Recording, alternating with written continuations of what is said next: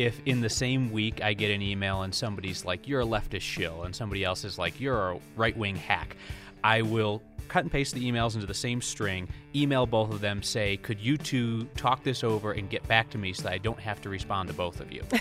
And I'll do this probably every 3 months. I've done this for years. I've never had anybody get back to me.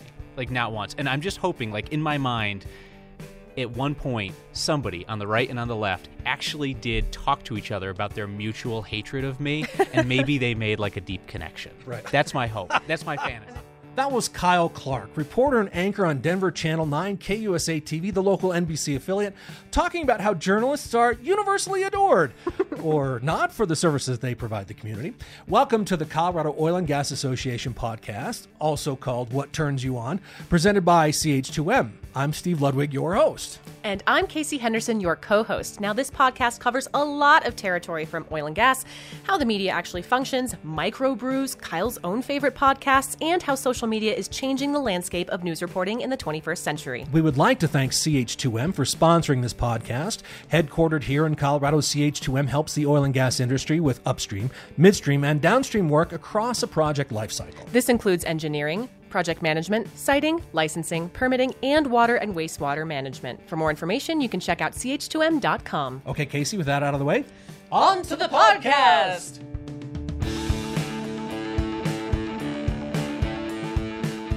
So with us today is Kyle Clark from 9 News. Welcome, Kyle. My pleasure. So for those folks that are not in the Denver metro area that are listening to our podcast, just give us a little bit of rundown of what 9 News is. We are in the hallowed halls of KUSA. It's a legacy TV station in Denver, Colorado. Serves people in 3 different states, but primarily the Denver metro area. And one of the great television stations in America, which I have nothing to do with. I just got here 8 years ago, but for decades this place has been a powerhouse. Great photojournalism, great storytelling, great investigative reporting. You're an NBC affiliate. Yes. Mm-hmm. And then what's your role here for, again, people that might not see your smiling teeth on TV? Sure. Teeth are important. It's TV. I anchor the evening shows at 6, 9, and 10 o'clock. I'm also a political reporter here. I do some investigative reporting, and then also I do some feature storytelling and long-form stuff, documentary-type stuff. Nice. So one of the things that I think a lot of people don't reflect on as media consumers is trying to understand sort of the role of a TV station as far as journalism is concerned. So what do you consider news? How do you decide what is newsworthy and what is not? You know, I think if you were to ask 100 people in the newsroom, you'd get 100 different answers to that question. For me, news is what is getting attention and what should be getting attention. Those are the 2 qualifiers, and that is a very democratized view of news, and that's my view of the landscape now, taking into account both traditional mainstream platforms and social media and digital outlets and that type of thing. It's all about attention. Okay, so Kim Kardashian's newsworthy because she's got attention. Sadly. Got it. So who makes the final call on, like, we're gonna go with this today or not? Is that you? Is that a group of people? It's a group of people. Mm-hmm. It's a group of people here in terms of producers and reporters and anchors who, at 9 News, we have more of kind of a de facto editor type role here. But the fact is, the community will often decide what's news, and then we are reacting to that because now we're living in this era where news is 360, and it goes from us to people and from people to us and back and forth in real time. So a lot of times it's the community itself that decides that something is news. That's a perfect segue. In the 21st century, how does TV differ from print journalism? You know, I think it differs less and less every day. I think we're just in the business of journalism and storytelling. The differentiators historically have been the platforms on which we disseminate our work, but now they're on our platform for the most part. We're on their platform, and we're on shared platforms in terms of digital and social media. So I think that the lines are blurred more so than ever before. But print will go more into policy stuff. Policy's not really set up for television news generally. So they'll do more city council and, state legislative stuff, don't you think, than TV or radio? Well, radio doesn't really count anymore, I guess. Well, I think it's all about resource allocation. Mm-hmm. And at one time, I think print journalism was in the business of covering City Hall because it was the responsible thing to do, and everybody was doing it. And now, all of a sudden, they have City Hall as an almost exclusive beat 5 days a week, unless there's something huge happening, and then you'll see TV reporters and web reporters and that type of thing show up down there. And that's just a matter of where the industry is now with fewer bodies out there. But still, TV has a special thing. What do you think it does better than perhaps other platforms might? It connects people. It connects people. It connects people one-to-one. It connects people one-to-many.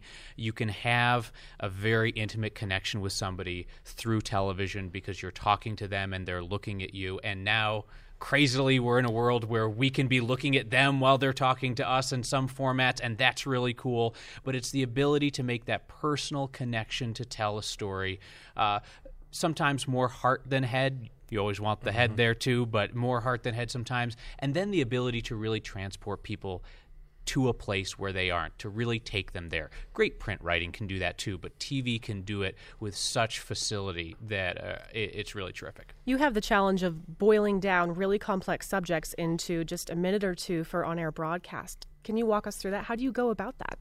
Sure. I think it starts with an understanding of the story at a level to which it is not going to be discussed on television.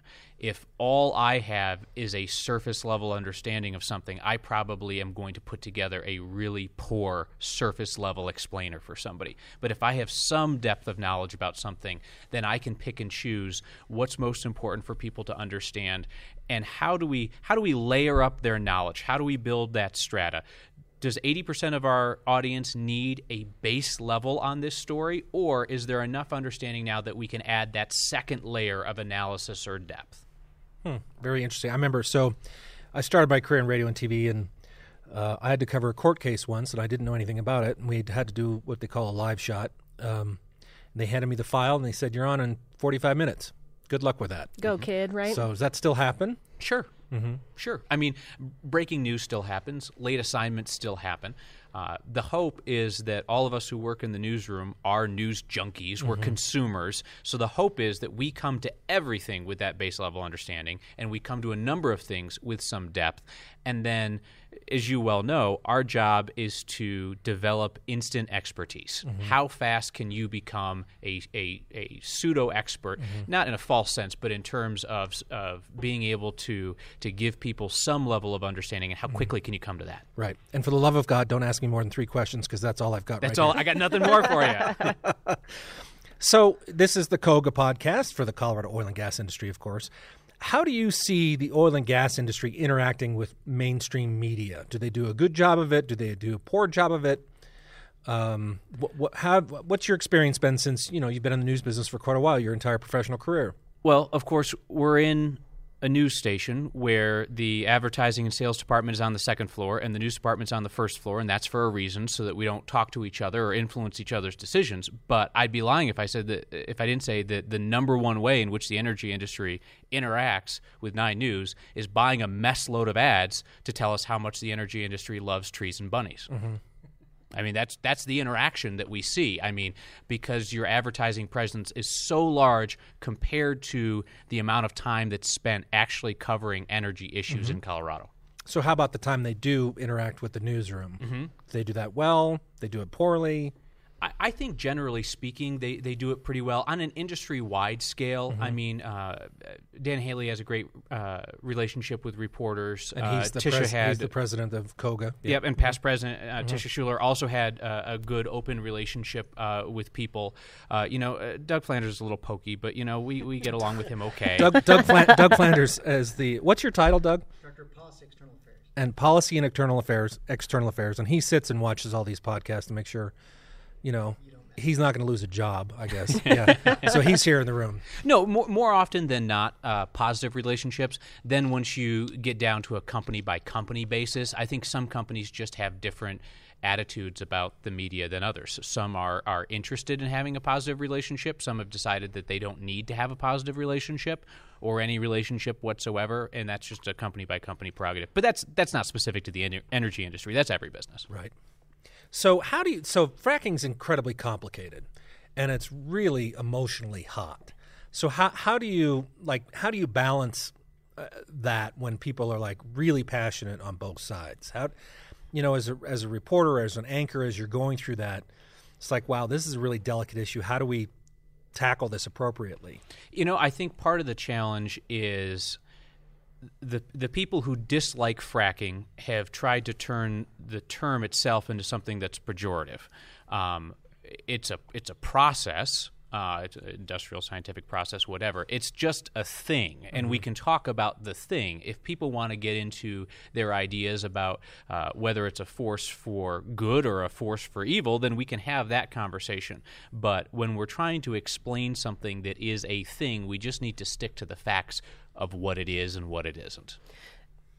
Do you ever encounter a shoot the messenger kind of mentality? I read... I'm riddled with holes.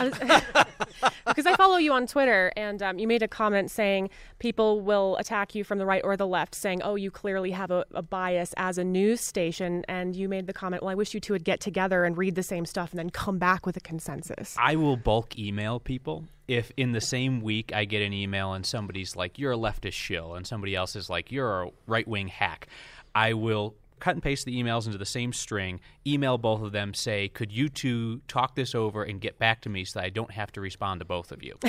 And I'll do this probably every 3 months. I've done this for years. I've never had anybody get back to me, like not once. And I'm just hoping, like in my mind, at one point, somebody on the right and on the left actually did talk to each other about their mutual hatred of me, and maybe they made like a deep connection. Right. That's my hope. That's my fantasy. And then you'll be invited to their wedding one I know, day. exactly. I'd get them something. Do you ever get frustrated by soundbite policy debates in the industry? We live in a soundbite culture. That's the culture that we have chosen to live in, where things are a Facebook post or a photo that shows the one clean corner of your house or, 140 characters. What I'm more bothered by in discourse is the conflating of opinions and feelings for fact. That bugs me a lot more than sound bites. And we in the media have done a poor job of being gatekeepers and not letting in opinions as if they are facts, or putting up a fact followed by an opinion as if they're two sides of a coin when they're very different things. And that permeates political reporting, that permeates all kinds of different areas of reporting, and it drives me nuts. Can you actually talk a little bit about your role, in media's role as a gatekeeper and a watchdog? Well, we hear that a lot. Like the media's job is to be a gatekeeper, or it's the job of the news to be a watchdog. Sure. Which is also conflicted with Kim Kardashian's rear end, right? So if that's popular, then they're not a gatekeeper, they're a responder. Well, Kim Kardashian's rear end, by her own admission, broke down the gate and broke the internet. So any gatekeeper standing in the way of that was doomed to fail. No, that's the essential job of the press, which is to hold people in power to account. Not that bastardized quote that floats around about what is it? Afflict the comfortable. Afflict the comfortable and comfort the afflicted. That quote was never what it was said to be, and that sets up an adversarial relationship, which I don't think is appropriate either. No, it's to hold people in power accountable, because people who have power, and businesses that have power, and organizations that have power have the means by which to disseminate their own message, whether it's through television advertising, scintillating podcasts, Twitter accounts, Facebook accounts, that kind of thing. So those are the folks who just deserve a careful eye. Is what they're doing in private in accordance with what they're saying in public, whether they're an elected official or somebody who has essentially been elected by people's business dollars, by the dollars that people spend in our community, or by their charitable donations. Charities that are prominent in our community have been elected by people's donations. So you touched on this briefly, but mainstream media has really gotten a bad rap from both sides of the political spectrum, which I think as a democracy is a bad thing, and not that it's actually happening. But why do you think that is? Why do you think mainstream media has really gotten chewed up by both sides? Well, I think often when I hear from people, they're upset about one story or another. And just like in any other endeavor in life, there's really successful ones and there are really unsuccessful ones. So I'm sure if you come at things from the left, you can find a lot of individual pieces or people to dislike. And the same thing from the right. So if you look at it and you don't look at it holistically, of course there's reason to be mad. Another reason why the media gets a bad rap is because the media really deserve a bad rap. And how so? Well, look at what makes up much of what we consume in terms of the media. I mean, how much time have we spent here talking about Kim Kardashian's posterior? I mean, if that doesn't we earn could talk us, about Justin Bieber. Please don't. Please. I have limits. But Podcast is over. I think a lot of the bad rap is deserved. I think if we want people to think that we're doing a better job, a great first step would be to do a better job. How can the public or business or anybody help encourage that? So, and I get that, look, news is a business. You need eyeballs to stay alive. Which is not an evil thing, in my opinion. I know, but some people believe that. No, that's what's so. Yeah. But you do react to what the public needs and wants, right? Sure. So how could the public engage in a way? Is that through Facebook? Is that through Twitter? Email? How can they encourage more thoughtful reporting, I guess is what you're saying? Accountability. It's just like any other business. If you walked into a sandwich shop and you didn't like the way they prepared the sandwich, you'd either never go there again, or if you thought there was hope, you'd ask them to do it differently. And the same thing goes for journalists. Tell us when we're doing something right. Tell us when we're falling short. Hopefully, tell us in a constructive way so we might be able to improve. You can only rant at the sandwich shop once, and then you're probably never going in there again. So if you're telling me that I'm a worthless hack because I messed up this story, that's probably going to be the last time that we engage. But we get a ton of really thoughtful criticism, and it's phenomenal because it helps us tailor media to the needs of the public. And now it can happen in real time. I sit there on the news desk at 9 and 10 o'clock, and I look at people's real-time reaction to what we're doing, and we've been able to calibrate things on the fly when it's clear, you know what, in this breaking news situation, we're missing something. We're not giving people what they're looking for. I've never heard that discussed before, like that you actually respond to people that are thoughtful, because we've all wanted to, at one point or another, fire off that angry email to somebody about something either at work or personal or a media person. But you actually read and I think a lot of people forget that, I don't know, Kyle, you look and breathe like a human being.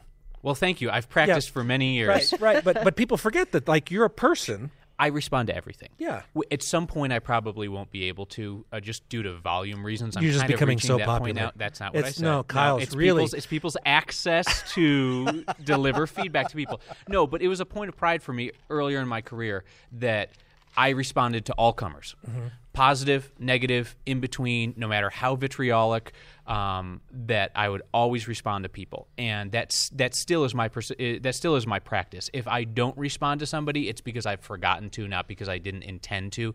Because my thought is, if you care enough to reach out, then I ought to be able to carve out enough time in my day to thoughtfully respond to you.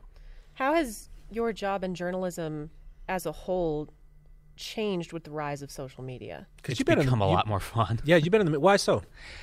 Because it's real time. It's the ability to have a conversation. Imagine if your sole means of communication was writing letters to people. Writing letters is great, but that's a one-way conversation. And then you wait, and maybe you hear back from them, maybe you don't. And now social media, it's a phone call. And now it's a real-time conversation back and forth between people. And it's absolutely tremendous because it's a new mode of communication, and it allows us to do our jobs better. We have more resources thanks to social media. We have more feedback thanks to social media. Errors that would have taken 24 hours to correct sometimes take 60 seconds. If I mispronounce a place name on television, I will know within seconds. And often, if there's a soundbite in the middle of the story and the soundbite is 15 seconds long, it takes me roughly 5 seconds to check my social media feeds out there on the desk. I can see it and correct it after the 15-second soundbite, so we never even get out of that story before people realize, whoops, I made an error. I'm sorry about that. Outside of the feedback loop, do you ever vet stories from, I guess, what we call citizen journalists? Sure. Well, I mean, anybody out there is a citizen journalist, I guess, if anybody who's gathering information about their world. And we solicit that actively because people know their communities, they're in tune with their communities, and we're constantly vetting suggestions of stories to cover. When we talk about citizen journalism, to me, the line is hazy between, say, a news tip. Hey, can you check out this that's going on in my neighborhood? And then the news tip that comes in and says, I've got it all figured out. So-and-so politician is on the take from such and such a company because I saw this happen. Now cover this story, 9 News. Okay, it's not a story yet. It might be if we can get in there and verify what you're saying and this and that. But people's suppositions are not stories and they're not journalism, but they're very much appreciated because they lead us down the road to check these things out. And sometimes just as valuable or even more valuable than something that checks out is the ability to debunk something that's reached some level of virality. Oh, that's interesting. And that, to me, is a huge, huge emerging role for us with the rise of social and digital media, because people in the community will decide that something's a story. They will make it a story on their own. They don't need us. But they sure could use us in the end to say, hey, that thing that you're passing around on Facebook is total and utter garbage. I don't want you to embarrass yourself. I don't want you to misinform your neighbors or this or that. I can do you a solid by pointing you to real substantiated fact. Do you have something in mind? There's a ton of them. I mean, I'm telling you, there's anything just a come ton. off the top of your head? I don't know if anything jumps at me right off the top of my head. I mean, I've been doing a lot of political reporting lately, so there's no need to fact check in political reporting. One of the things that's just been driving me up a wall lately is Donald Trump talking about the protesters at his events violating his free speech. You can use any number of adjectives to describe the protesters at his events and their methodologies and so forth, but they most certainly are not violating his free speech as it stands as a right in the Constitution, because that protects people from government action. And the only known adjudication that I'm aware of in which free speech rights have applied to the interference by private people is a situation where speakers have been removed from the stage against their will by the state, by the police, to protect them from protesters, kind of like a mob rule kind of thing, which I believe for all of the ruckus at Trump events, that has actually never happened. The only times that he's canceled events, it was because he wanted to, as opposed to police. So I just wish that he would say different things and that his supporters would say different things, like the protesters are being rude, they're interrupting the democratic process, they shouldn't do things like this, and then have that debate. But as soon as we get into my rights, the problem with rights is that they're actually very specifically enumerated. It's not a matter of I feel this is my right. So I don't know if that counts as fact-checking. I don't know. I think feelings are the new rights. Our feelings are the new rights. Well, let's talk a little bit about free speech or feelings or rights as a reporter. I'm not sure how I feel about this. As a journalist, as a reporter in the 21st century, are you allowed, encouraged to have and express your informed opinions, or should journalists really remain impartial and subjective when delivering the news? Yeah, Kyle. How about that, huh? I would say this. I think that there is a role for both. And I think the key is transparency with the audience. What type of journalist are you? Where are your guardrails? We don't need the Associated Press tomorrow interspersing its news alerts with opinions of people who work at the Associated Press. Why? Because that's not the standard that they are upholding. Is there a role for, say, your friendly local news anchor / political reporter to provide analysis, to go beyond fact and to say, we know these things, now let me tell you why they're happening, or what that means more broadly speaking. So analysis is separate from opinion. Correct, but they're cousins. And let me give you an example. Recently, I did a commentary piece that we offered up on social media on 420, in which I posed the question. 420, just for those that aren't in the marijuana culture, is the big marijuana day. Oh, you do have a broad audience, don't you? Okay, all right. So I offered up what we labeled as commentary, which was me posing the question at what point will cannabis culture in Colorado evolve beyond 420, which at this point is a large public smoke-in illegally at Civic Center Park. Public consumption in Colorado is illegal. Previously, it was a show of defiance against government control over cannabis and that kind of thing. So my question was, after Prohibition, there were drunken crowds in the streets of Denver on a nightly basis. There are now drunken crowds in Denver on Thursday, Friday, and Saturday nights, mainly in Lodo. But it has contracted, and in the last 2 decades, a beer culture has grown up in Colorado that's about more than the flouting of the law and public consumption and public intoxication. It's decided to be more things. And there are elements of that in cannabis culture, really rich elements of it in Colorado in terms of cannabis and commerce and cannabis and food and cannabis and recreation. And I pose the question of, at what point down the line will cannabis culture evolve? I bet you it'll happen faster than alcohol. I'm sure it'll happen faster than alcohol. But that included fact, analysis, and then my opinion, which was it could use an evolution and it'd be better served by evolving faster rather than slower. But it was clearly labeled as such, and people knew where it was coming from. Mm-hmm. Well, there you have it. Is that the first cannabis mention on the Koga podcast? It is. We've mentioned Battlestar Galactica a few times because of fracking, of course. I wouldn't think they'd go in that order, but Yes. okay. Well, yeah. Walking Dead. Yeah. Movies in general. We can nerd out too. All right. And you mentioned the beer culture. You're a big home brewer, right? I am. Well, I'm not a big home brewer. I'm a bad home brewer. But what I lack in skill, I make up for in enthusiasm. So I am an enthusiastic home brewer, and I'm just a big lover of Colorado's craft beer scene, America's craft beer scene, actually. Travel the country somewhat frequently, always trying to take in like what beer culture looks like in different cities. It looks blurry after a few.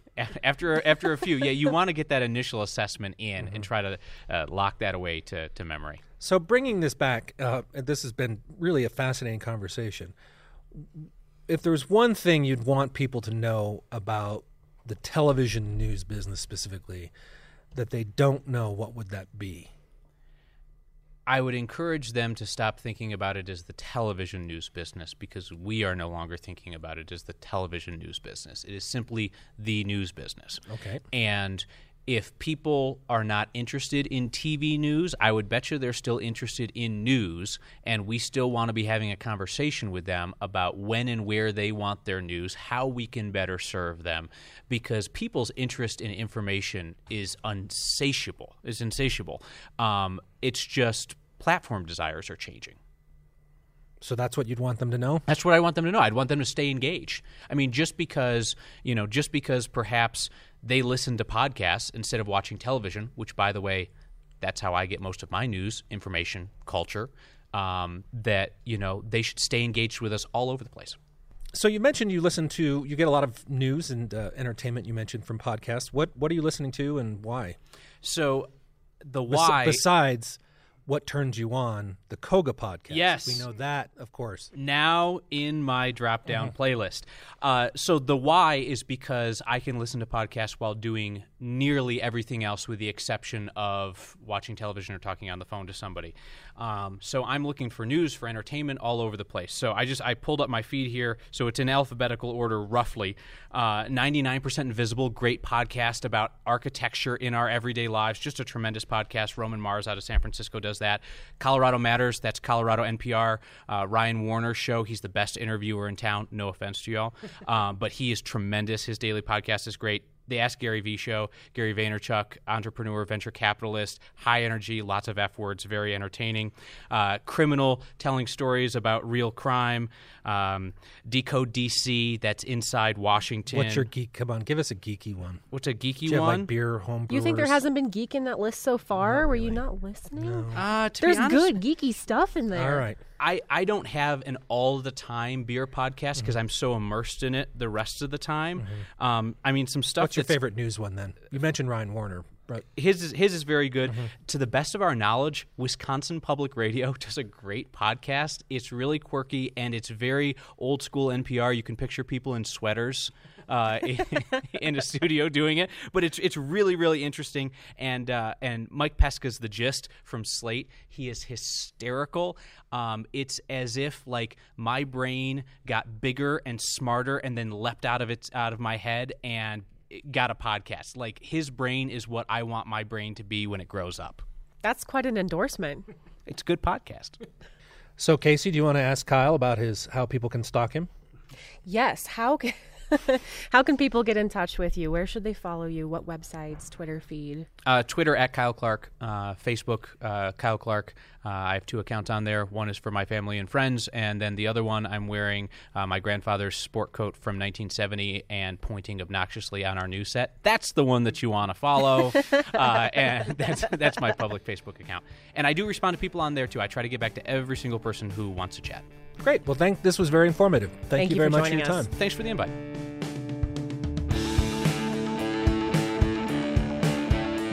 You have been listening to What Turns You On, the Koga podcast presented by CH2M. CH2M helps the oil and gas industry with upstream, midstream, and downstream work across the project lifecycle. This includes engineering, project management, siting licensing permitting, and water and wastewater management. For more information, check out ch2m.com. For more podcasts and to learn more about the Colorado Oil and Gas Association, go to koga.org.